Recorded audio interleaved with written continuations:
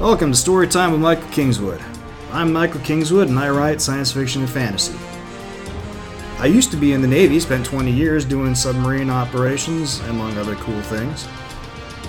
Learned to fly planes, learned to scuba dive, had a bunch of kids, saw the world, and I started writing fiction. In this podcast, I'm going to be sharing my stories with you in the hope that you'll have fun, and also that you'll like my stuff and come back for more, and maybe help a brother out with buying a book or two. So sit back, relax, I'm going to tell you a story.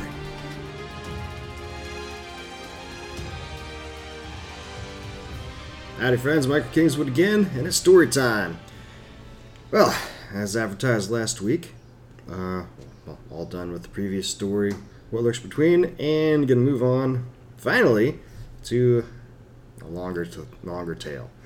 As you recall, or maybe you don't, I started off the podcast and restarted the video channel by doing my novella, Veritas Morte, which I had a professional read and spread it out over the course of, a couple months. Well, I finally have another professional reading done of my novel, Glimmer Veil, which is the first book in a series of science fiction, well, not science fiction, fantasy sword and sorcery type stories that I've been writing for several years now. The conceit for this one was, I wrote it in November of 2011 for National Novel Writing Month, which, if you don't know what that is a thing where people around the country and around the world go and decide, we're going to write a 50,000 word novel in 1 month, and just because it's cool. And, and you get online, you track progress with each other and trade status updates, and you have buddies get involved and keep each other motivated. It's sort of a way that some people use to kickstart writing, or if they've never written a book before and always wanted to, it's like, try this, do this challenge. There are some who disparage it because, you can't write that fast, it won't be any good. Or then there are others who write so much that it's basically like, 50,000 words in a month, whatever, I do that all the time. I am not the first type. I don't believe that the speed of writing has any correlation at all with the quality of said writing. In fact, in some ways, I think writing slower and going and endlessly tweaking and worrying about it and blah, blah, blah, blah actually can make it worse. And, everybody has their own thought process about that. Anyway, I went into that, and I hadn't done the NaNoWriMo thing before, and I had just finished my first novel and published my first novel a couple months earlier, and was like, it took me 3 or 4 months to write. Maybe I'll try to do it faster. And I came up with the notion of the title, Glimmer Veil, just popped out of nowhere, just as a setting. Isolated mountain place. Valley of the mountains with a little village in it. And then I was like, I know. 7 Samurai, but in Western medieval setting. Because if it's difficult to find a cooler tale than 7 Samurai, or in the Western version, the Magnificent Seven, right? You got the Ronin who get hired to defend the village, who are being attacked by brigands, and they go, and have recruit a bunch of help and go, and they become heroes. And I was like, I'll do that in my thing. So Glimmer Veil got born, and sure enough, it's about 2 guys who get hired to protect the village from brigands.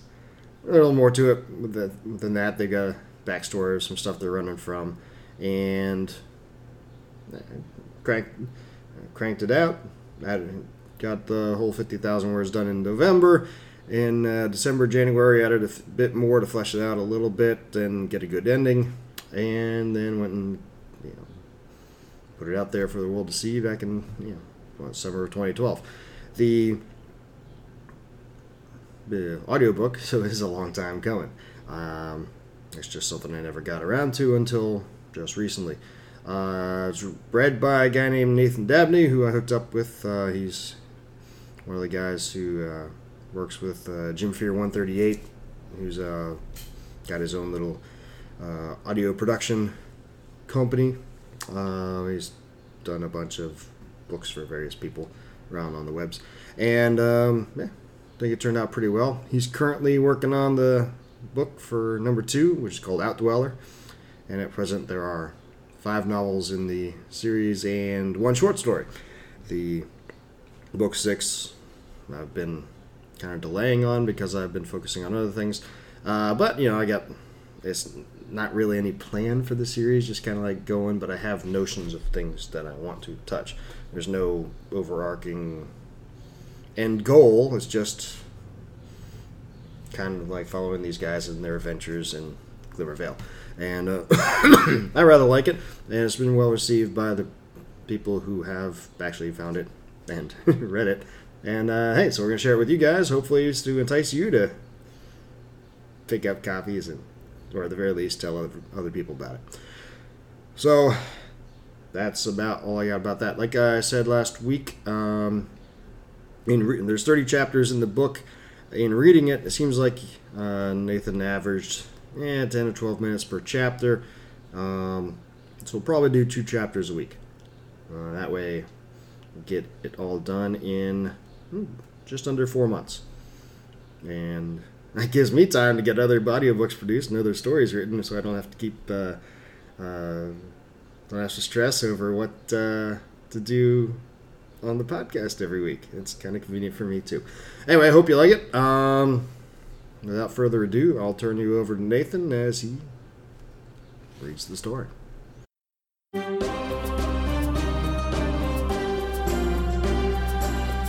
Glimmervale. The Glimmervale Chronicles, Number 1, by Michael Kingswood. Read by Nathan Dabney. A Dimension Bucket Media production. Chapter 1. Garrett's Gorge. Cold wind whipped past Julian, making his cloak furl out behind him. Biting back a curse, he clutched at the flapping cloth and pulled it back in tight around his body, but not before the momentary exposure had done its damage. What small warmth he had been able to retain was gone, leaving him to shiver in his saddle.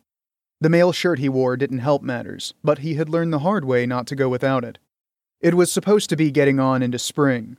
Down below, in the lowlands many miles behind him, farmers were tilling their fields in preparation for the first planting. Trees and bushes were beginning to show their first buds, and people could go about their business in less than 3 layers of clothing. But not here, among the peaks of the Saddleback Mountains. Here, winter still clung to the land like a young maiden to her first crush. "Tell me again why we're taking this route?" he muttered with annoyance. Julian's companion looked sidelong at him and rolled his eyes. Raedric was a hand taller than Julian and thin as a stick, with shoulder-length black hair that was tied into a short ponytail at the nape of his neck. Like Julian, Raedric wore a cowled brown cloak of thick wool over his mail, and calf-high leather riding boots. Beyond that, their fashion sense deviated, for while Raedric usually picked shirts and pants of blue and gray, Julian preferred green and browns. They went with his short brown hair and hazel eyes better. Or, at least, that's what the ladies told him. When they first met, Julian thought sure he could break Raedric in half with one hand. He had quickly learned the folly of that. Raedric was quick, and a lot stronger than he looked. And he could wield the saber that hung from his saddle horn with deadly efficiency. "I don't feel like getting caught, do you?" Raedric said. "Not many people come this way anymore since the southern passes became viable. Plus, it's faster." "I'd almost rather take my chances down south," Julian replied. It had been a hard week since they departed Callus. The army did not generally chase deserters, but all the same, if a chance patrol happened upon them, they were done. So they took pains to remain out of sight, which meant they mostly traveled at night.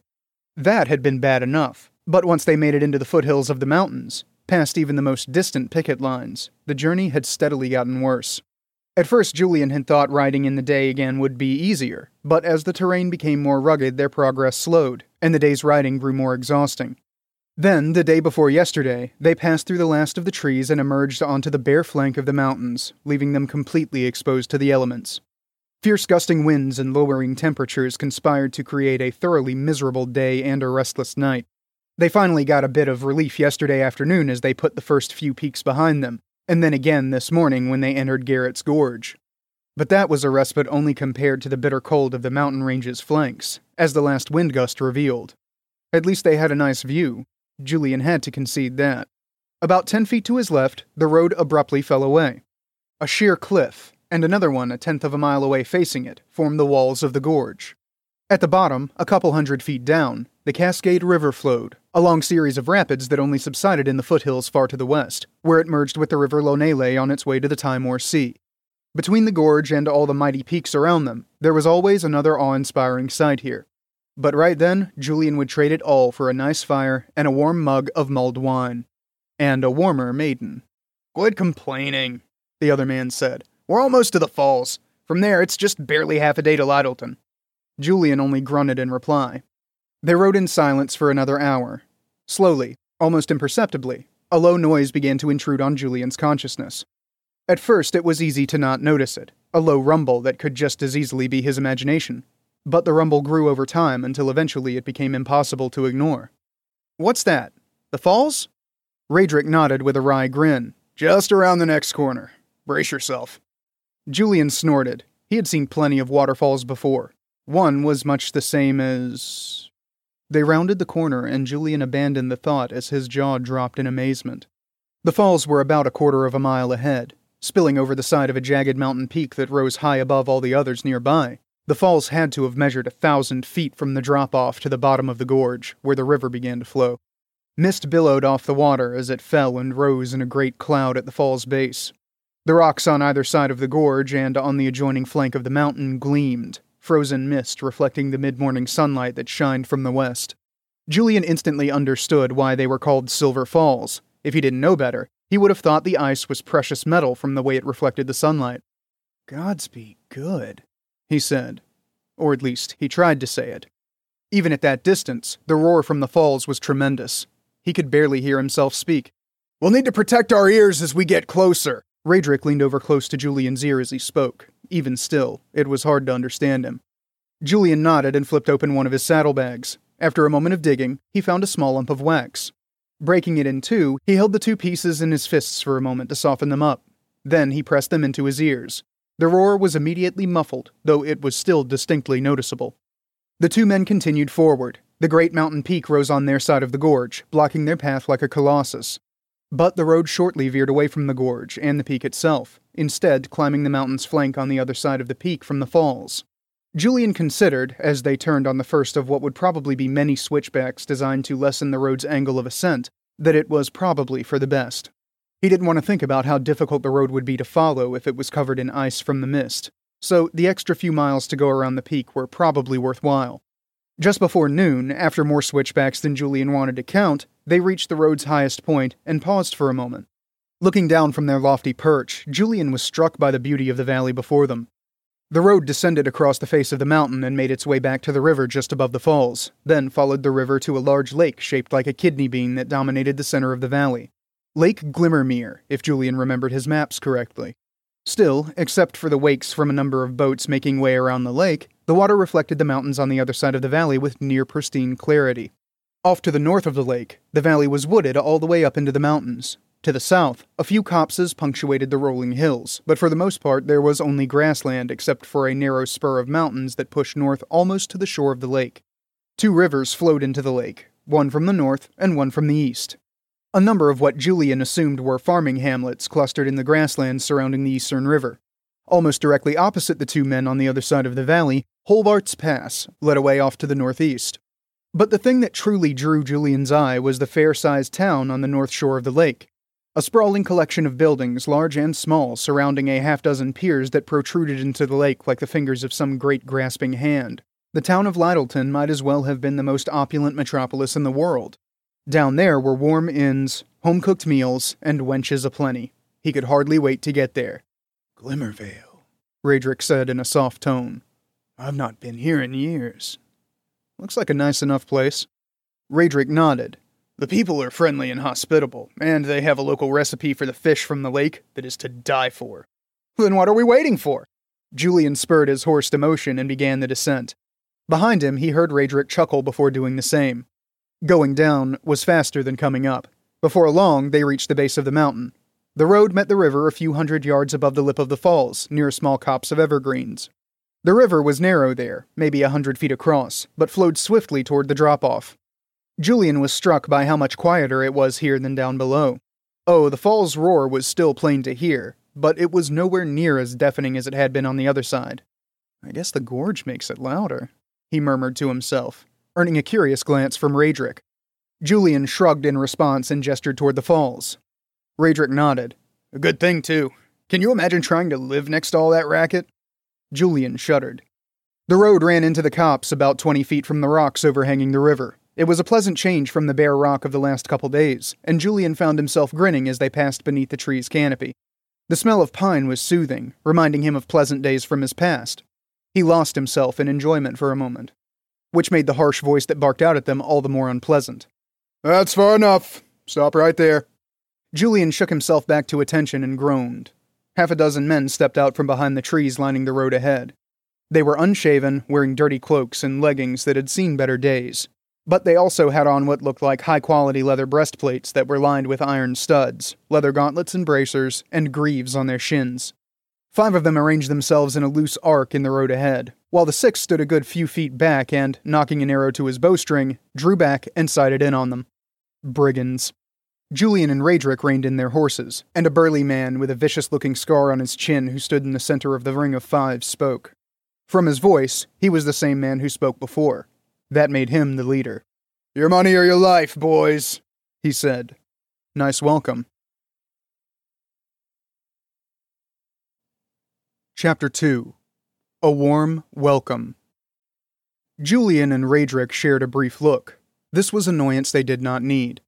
Julian raised one eyebrow and began inching his hand down toward the pommel of his sword, which hung in its baldric from his saddle horn, a far more comfortable place to keep it while riding than on his hip.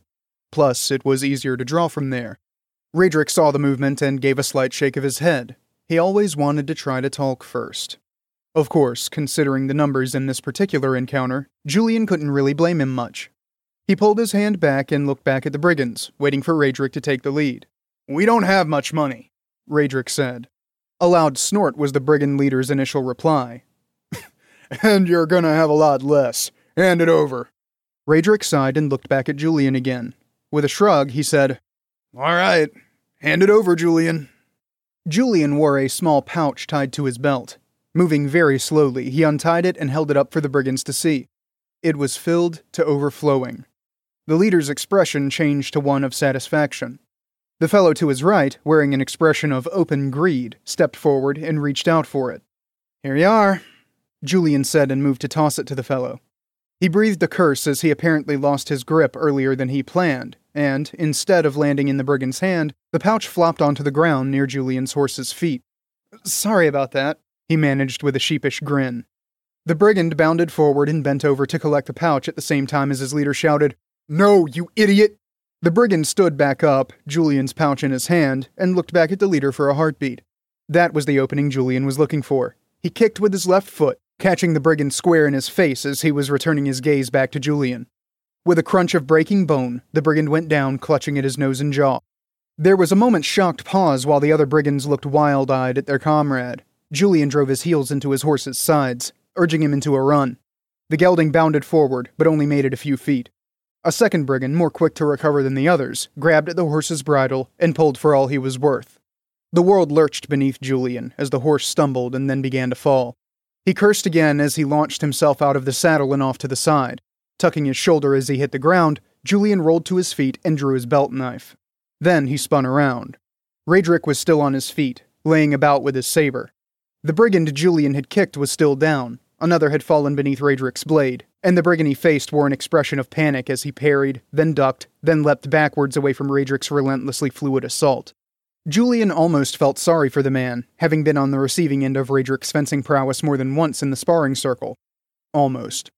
The archer was nowhere to be seen, though a single arrow was buried deep into a tree trunk not far from where Julian stood. Hopefully Raedric had taken him out, or they were in trouble. But Julian didn't have the time to look around for him, as the brigand who grabbed his gelding was charging at him, followed by the scar-faced leader of the brigands. Julian adjusted his grip on the knife and settled into a loose, ready stance. He forced down a surge of fear as his fighter's mind calculated the odds of survival for a man who brought a knife to a sword fight.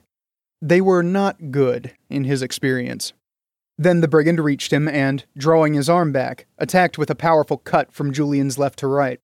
It probably would have spilled his guts, but Julian bounded forward inside the brigand's swing. The brigand's sword arm struck Julian in the ribs, and he wrapped his left arm around it, pinning it in place. At the same time, Julian stabbed upward with his knife. The brigand wore an expression of disbelief as the blade entered his neck, severing his carotid artery and trachea. Julian withdrew the knife, and the brigand fell to the ground, spasming out the last of his life. 10 feet away, Scarface came up short, his expression suddenly a mix of wariness and eager anticipation. Behind him, Raedric was nowhere to be seen, though Julian heard the noise of more fighting somewhere off to the left. The leader of the brigands smiled, his grin causing the puckered scar on his chin to expand. For a second, Julian thought sure it was going to swallow the other man's face whole, it grew so large. "This could be fun," Scarface said. "Pick up the sword."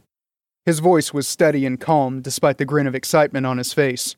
He gestured with his sword point towards his comrade's weapon, now lying at Julian's feet. What was this? Either Scarface was very confident or very stupid. Or maybe both. But Julian wasn't about to question the sudden generosity.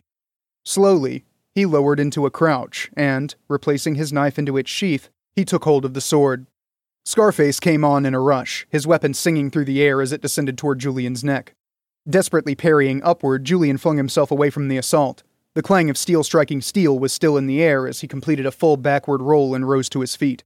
Just in time to meet a second attack from the brigand leader. Another quick retreat left the cut to whistle harmlessly through the air.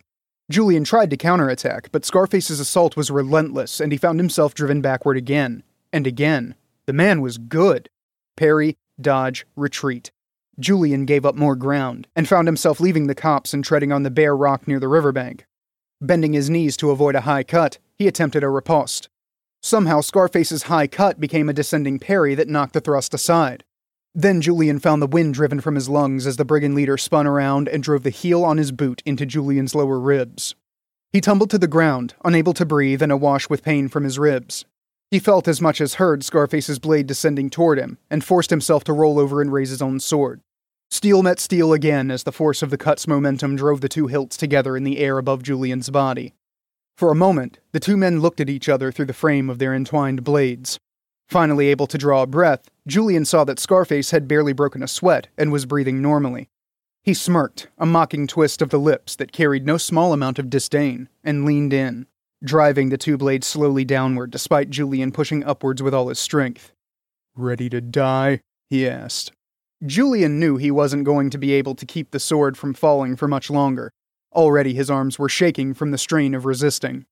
Julian abruptly stopped fighting it and rolled with the force of Scarface's push, driving the swords to the ground beside himself. At the same time, he kicked upward and to the side, catching Scarface on his hip.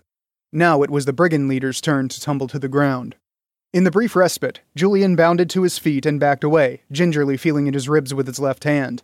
The brigand leader flipped to his feet easily and assumed a ready stance, his blade held loosely in both hands with the tip pointing at Julian's eyes. He inclined his head in salute for a moment, the mocking smirk gone from his face. Then he attacked again, and again Julian was driven back.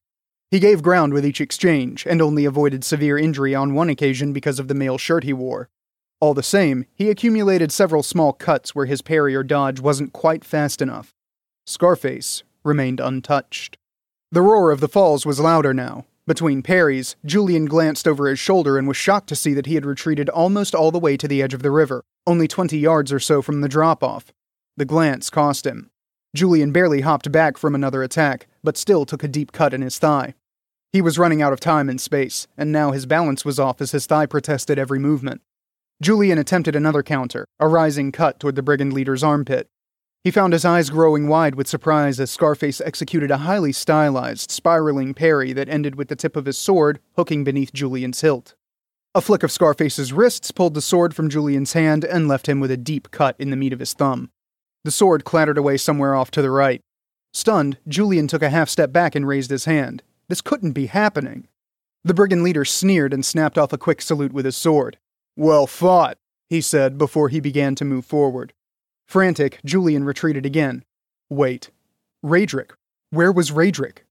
Julian looked back towards the cops, but there was still no sign of his friend. Scarface swung at him, and Julian leaned far backwards to avoid a cut that would have taken his head off. All the same, he felt the tip of the sword cut a line across the bridge of his nose. He stumbled back and suddenly found he had nowhere else to go as his heels reached the edge of the rocks overhanging the river. Pinwheeling his arms for a moment to regain his balance, Julian glanced down at the swirling, frigid water as it rushed to the lip of the falls. This was it. He never once imagined it would end this way. He looked up again just as Scarface attacked with a backhanded swing that was again headed for his head. In desperation, Julian moved forward and raised his right arm. Scarface's wrist struck the bones of his forearm.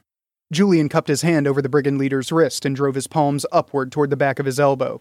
The sharp crack of breaking bone preceded Scarface's scream of surprise and pain by a heartbeat. His hand spasmed open, dropping the sword at Julian's feet, and his eyes went wide with shock, then wider still with dread as Julian pivoted about his rear foot and, using the arm as a lever, hurled the brigand leader over the edge of the rocks.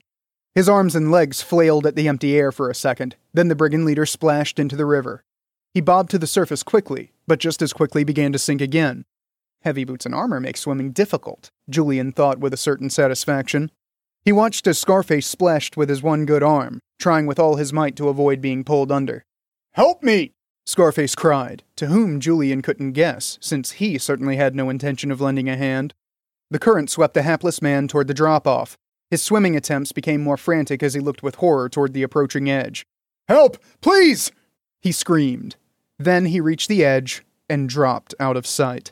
His last long scream of despair carried over the fall's roar for a moment, but was quickly overwhelmed. "Well fought," Julian said. Okay, there you have it, Chapter 1 and 2.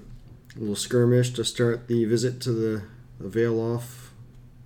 Nice welcome, right? Hope you liked it. If you did, swing by my website. You can go to ssnstorytelling.com where you can get ebook or print or audiobook, all of which get maximum profit margin to me by going to me. Of course, you can also find the audiobook on Audible and iTunes and Kobo and Google Play and audiobooks.com, and pretty much any place you can find an audiobook at these places, you'll find it. And the ebook and print books are everywhere too. So check that out. Of course, please spread the word to all your friends. Give us good ratings on the various podcast and YouTube platforms. And we'll just come back again next week. Thanks for tuning in, such as it is. I'll talk to you next time. Until then, don't do anything I wouldn't do.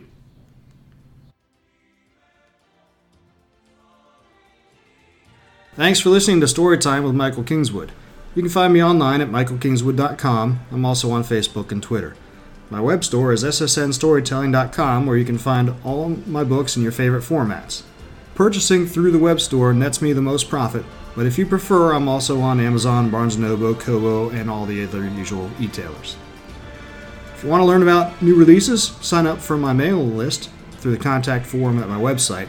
I guarantee not to spam you, only send an email when I have some news to share. Finally, if you really like what I'm doing and want to support on a more regular basis, you can come by Patreon and become a patron. Just a couple bucks a month will help out a lot. Storytime with Michael Kingswood is copyright of Michael Kingswood.